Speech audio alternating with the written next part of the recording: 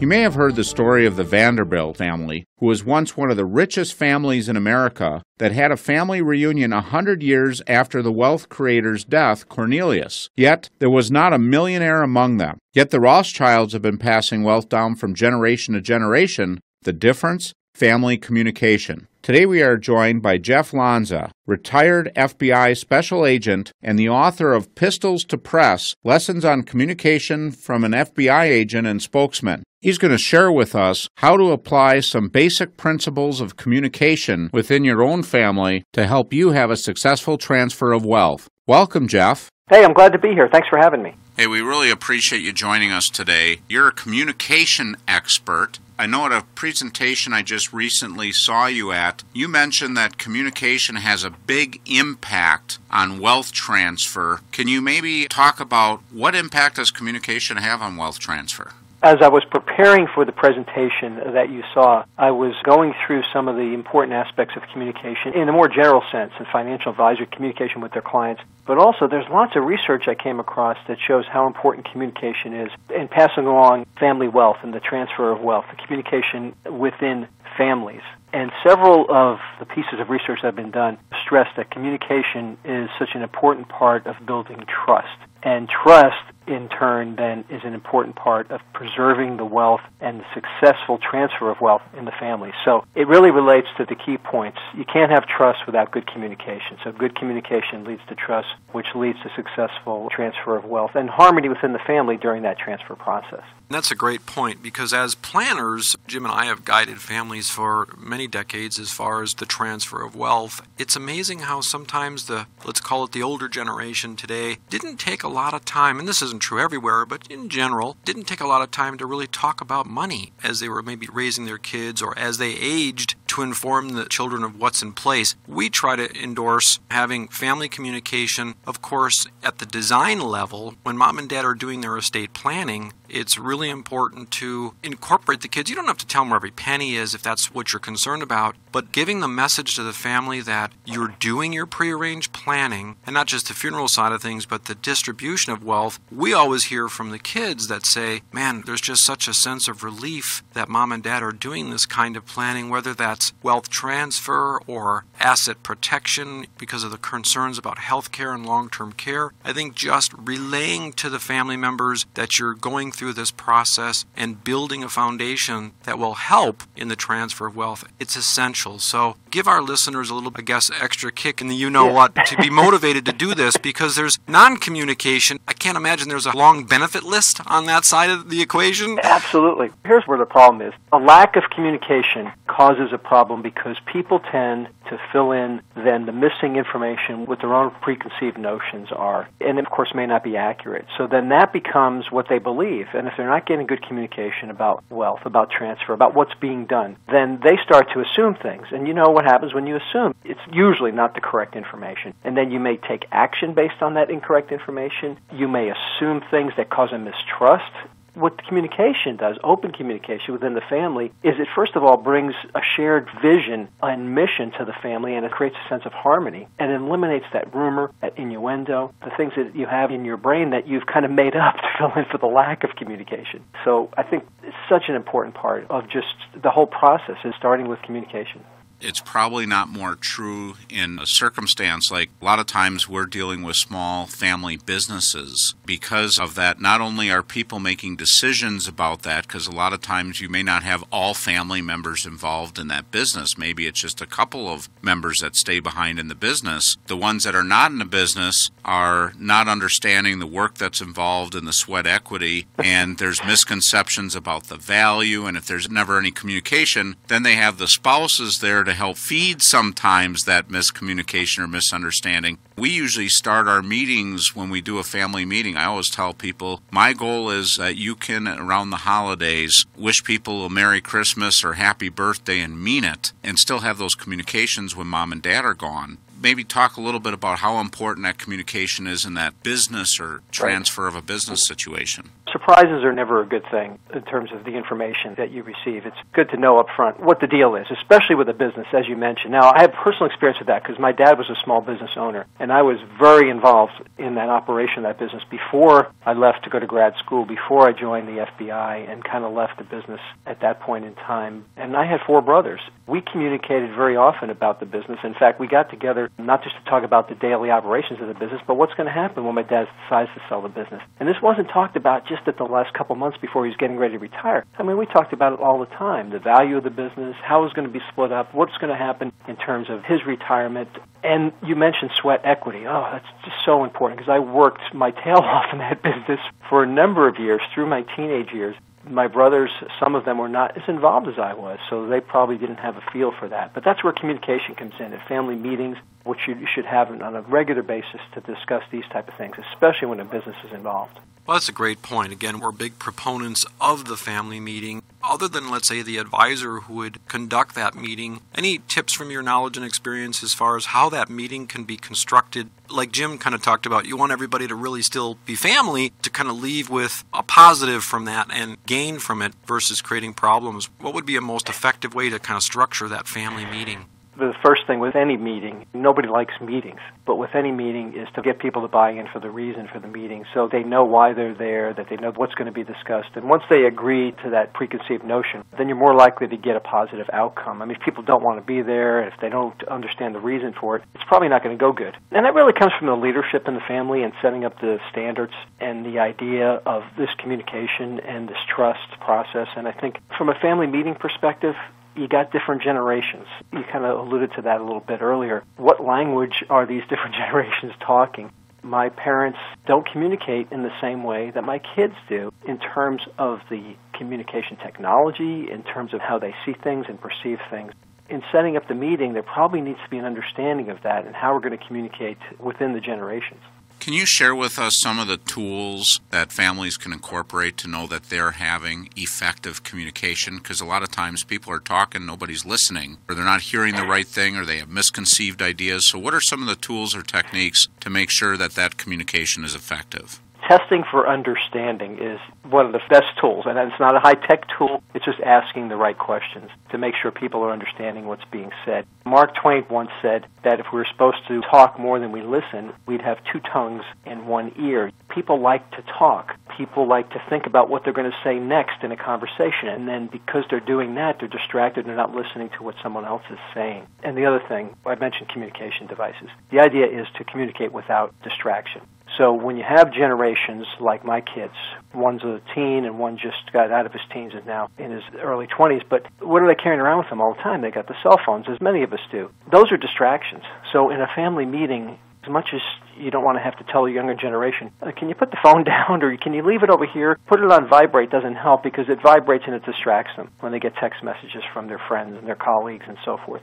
So one of the tools we use, of course, is number 1, to test for understanding. Make sure people hear what's being said. Make sure they hear it clearly and understand the meaning of that. Try to eliminate the distractions inside a family meeting. That would be cell phones or any other distractions which might cause them not to hear what's being said. And then the leader, the family member who's going to be leading this meeting, should know how to engage people. The engagement process comes from good communication skills to begin with. So that would be having some key points to discuss, being clear and concise, being accurate in what they're saying, deliver things in a courteous way. I like to tell people in an organizational setting, and this applies to families too, is try to focus your points that you want to get across into 3 key messages. There's something about our brain that we're more receptive when things are told to us in threes. We see it in advertising, just do it. We see in political slogans, yes, we can. But 3 key points, and I'm not talking about writing slogans or advertising, I'm talking about just, hey, today we're here as a family, and there's a couple things I want to get across in this meeting. We're going to talk about this, we're going to talk about this, and we're going to talk about this today, and I want everybody to understand the reason why we're having this particular meeting. That kind of resonates with people a little bit. If you can drive things home in messages and reinforce that with important content that is clear and concise.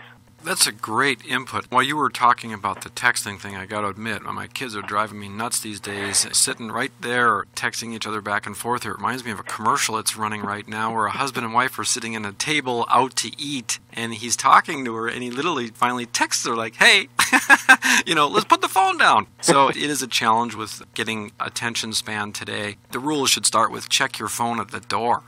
Show up to be no place else is a phrase I love to hear. Jeff, so far we've been really kind of focusing on the communication amongst the family and wealth transfer. Of course, prior to a difficult event, let's say when mom and dad are gone, that's truly when wealth transfers. So far we've kind of covered the importance of communication on the design side of that distribution, whether it's just private wealth or family businesses. We're going to have to take a short break, but when we come back, can we maybe address the other side? Now that, let's say, I always call it when the glue is gone, mom and dad are gone, now there's the family that has to maybe follow the planning that was put in place, and generally this coordinates with an advisory team. A lot of times there's attorneys at this phase, financial people, accountants. That's also important to make sure that you properly communicate amongst those team members to keep everybody in the loop as that wealth is transferring or business is in the succession phase. So I'd love to address those issues when we come back, so please stay tuned.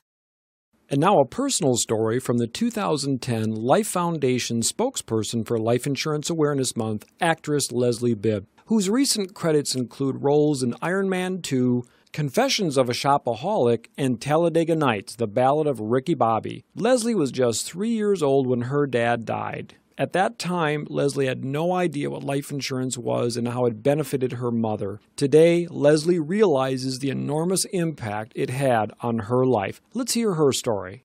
Hi, I'm Leslie Bibb. Photos are my memories. My parents together, dancing to their favorite song and celebrating with friends. Young and in love, they never suspected that their lives together would be cut short. Everything changed when my mother received the awful call that there had been an accident and my father hadn't survived. All of a sudden, the task of raising 4 girls and keeping our family together fell on her shoulders. But my mom's burden was lessened by my dad's thoughtfulness. His life insurance policy enabled our family to pick up and carry on. The love we show while we are alive is why we live. The love we show after we are gone allows life to continue on. My dad loved us enough to expect the unexpected. Life insurance was his legacy of love to us. No one should be left grieving and in need. Take care of your loved ones by thinking ahead to the unthinkable. Learn more at lifehappens.org, a public service message from the nonprofit Life Foundation. Welcome back as we continue really a great conversation today with Jeff Lanza, who is a retired FBI special agent and has written a book called Pistols to Press, Lessons on Communication from an FBI Agent and Spokesman. Jeff, before we get into that thing I teed up before the break here, maybe just comment on your book and also your website and some of the resources that are available to our listeners today to learn more about communication from your obviously vast knowledge.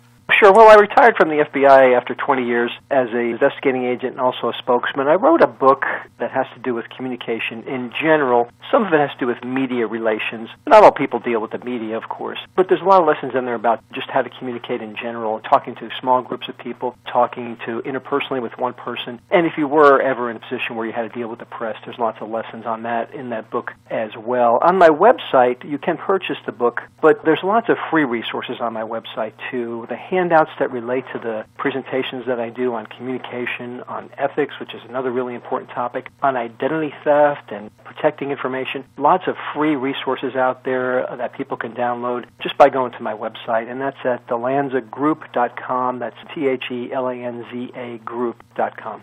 Let's kind of transition then to my example of, let's say mom and dad have done all the planning, there's been communication and family meetings prior to that, but now unfortunately the reality of when mom and dad are gone and wealth transfers to the next generation, whether it's just again private wealth or a family business, having that trust and confidence in that design team that hopefully was part of the process all the way along, the attorneys, the accountants, the financial people, this has got to be a very stressful point clearly for families. We've lived it as planners. Talk about how important communication is among the advisory team and the family, keeping everybody in the loop as far as wealth transfers. Right. Well, again, this comes right back into the realm of communication and opening those channels of communication before you get to the point where you have to sit down and discuss after someone's passed away. So, for example, my parents are both still alive. They're in their early 80s. I've met with my father's financial advisor, who he's had for years, to open up those lines of communication. These type of things, it's always best to meet the important players and connect from a communicative standpoint before something happens, and you do that for a couple of reasons. One, you know them. It's easier then to communicate when it comes to the point where you have to because of something that's happened. But also it builds that trust, and the communication that takes place during those early meetings establish that trust and credibility. And if you find that there's someone you can't trust, that they don't have credibility, then maybe you look at a different person to fulfill that need. But it comes beforehand, and I think it's so important to do that in the early stages and always be communicating with those people on a regular basis as time goes by. Excellent point, because without trust, not a lot is going to get done. And of course, I've been blessed to be working with some families for 20 plus years, and it's wonderful to have that relationship and communication in advance of an unfortunate event, and that clearly should continue after any event, especially if someone passes away. But now there's emotions on the table, and what we typically find is one of the children, who is ultimately potentially the beneficiary or one of the beneficiaries, now has to wear the hat of, let's say, personal representative if you have a will to distribute your estate, or a trustee if you have a trust to distribute your estate to your beneficiaries. And that can add a component of stress to the family environment, simply because there is this perception that one is in control and the other ones are just kind of waiting on the sideline for their distribution. So that can really add another dynamic that is a challenge. And parents tell us consistently, we just want everyone to be happy and peaceful, and we don't want money to change people. So help us with that scenario.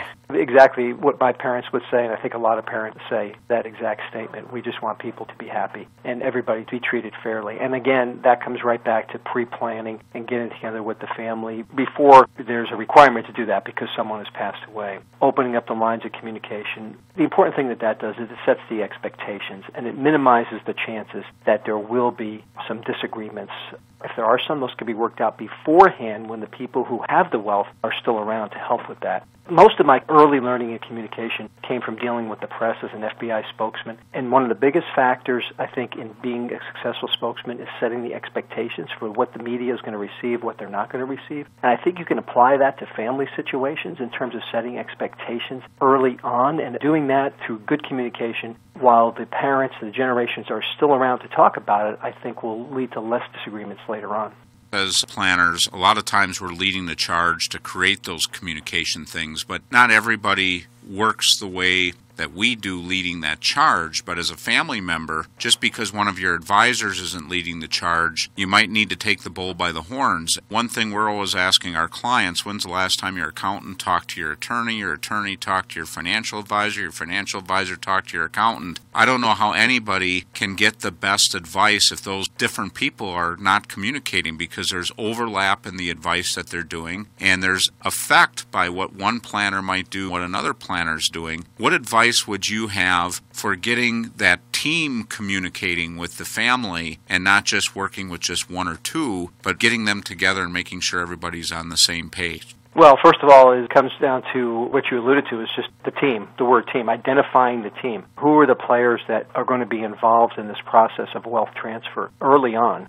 From all the different family members' perspectives, identifying the key people that need to be included in those communications, and start very early in making sure that they are. So once they're identified, and then you start drawing them in, and I don't mean you have to have, formal meetings, getting people maybe from different parts of the country to get together personally, no, but just virtual meetings or email communication or phone conversations, conferences, web conferences could be an easy way to get all those people talking. But again, it's before there's a requirement that they talk when someone's passed away. And again, helps to establish that trust and credibility of that team.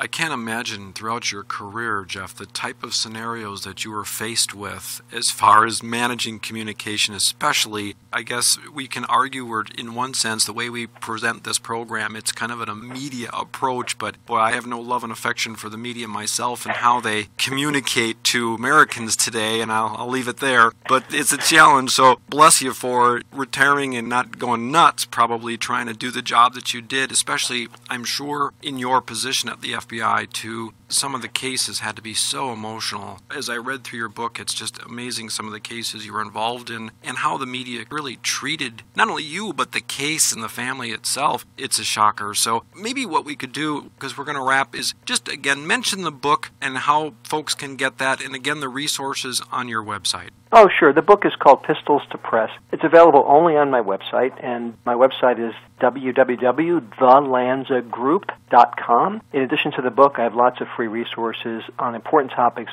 to your audience. Communication would be the one we're talking about today, of course, but other topics such as identity theft prevention, social networking, fraud, security, cybersecurity, how to keep seniors safe online. Tons of handouts out there, all downloadable for free that give lots of good information to people to help them in their everyday lives. And that's partly why we had you here today, is really to share with the listeners that there's these resources out there, and what better expert to have it come from than, again, the career path that you were on. So I appreciate you kind of adapting your communication presentation to wealth transfer in the family, because the general rules certainly apply. The takeaways are make sure that you have those family meetings, that you communicate, check the phone at the door. I got that one. And we'd love to have you back on some of those other topics. We greatly appreciate your passion project here and sharing with our listeners today from your vast knowledge. Thanks for joining us today. You're very welcome. Thanks for having me. Thanks for joining us this week, and tune in again next week as we explore another phase of the real wealth process. And remember, if anything you heard in today's show you'd like to get more information about, contact your Real Wealth advisor. Also, if you feel that any of this information would be helpful to a friend or family member, just click the Forward to a Friend button.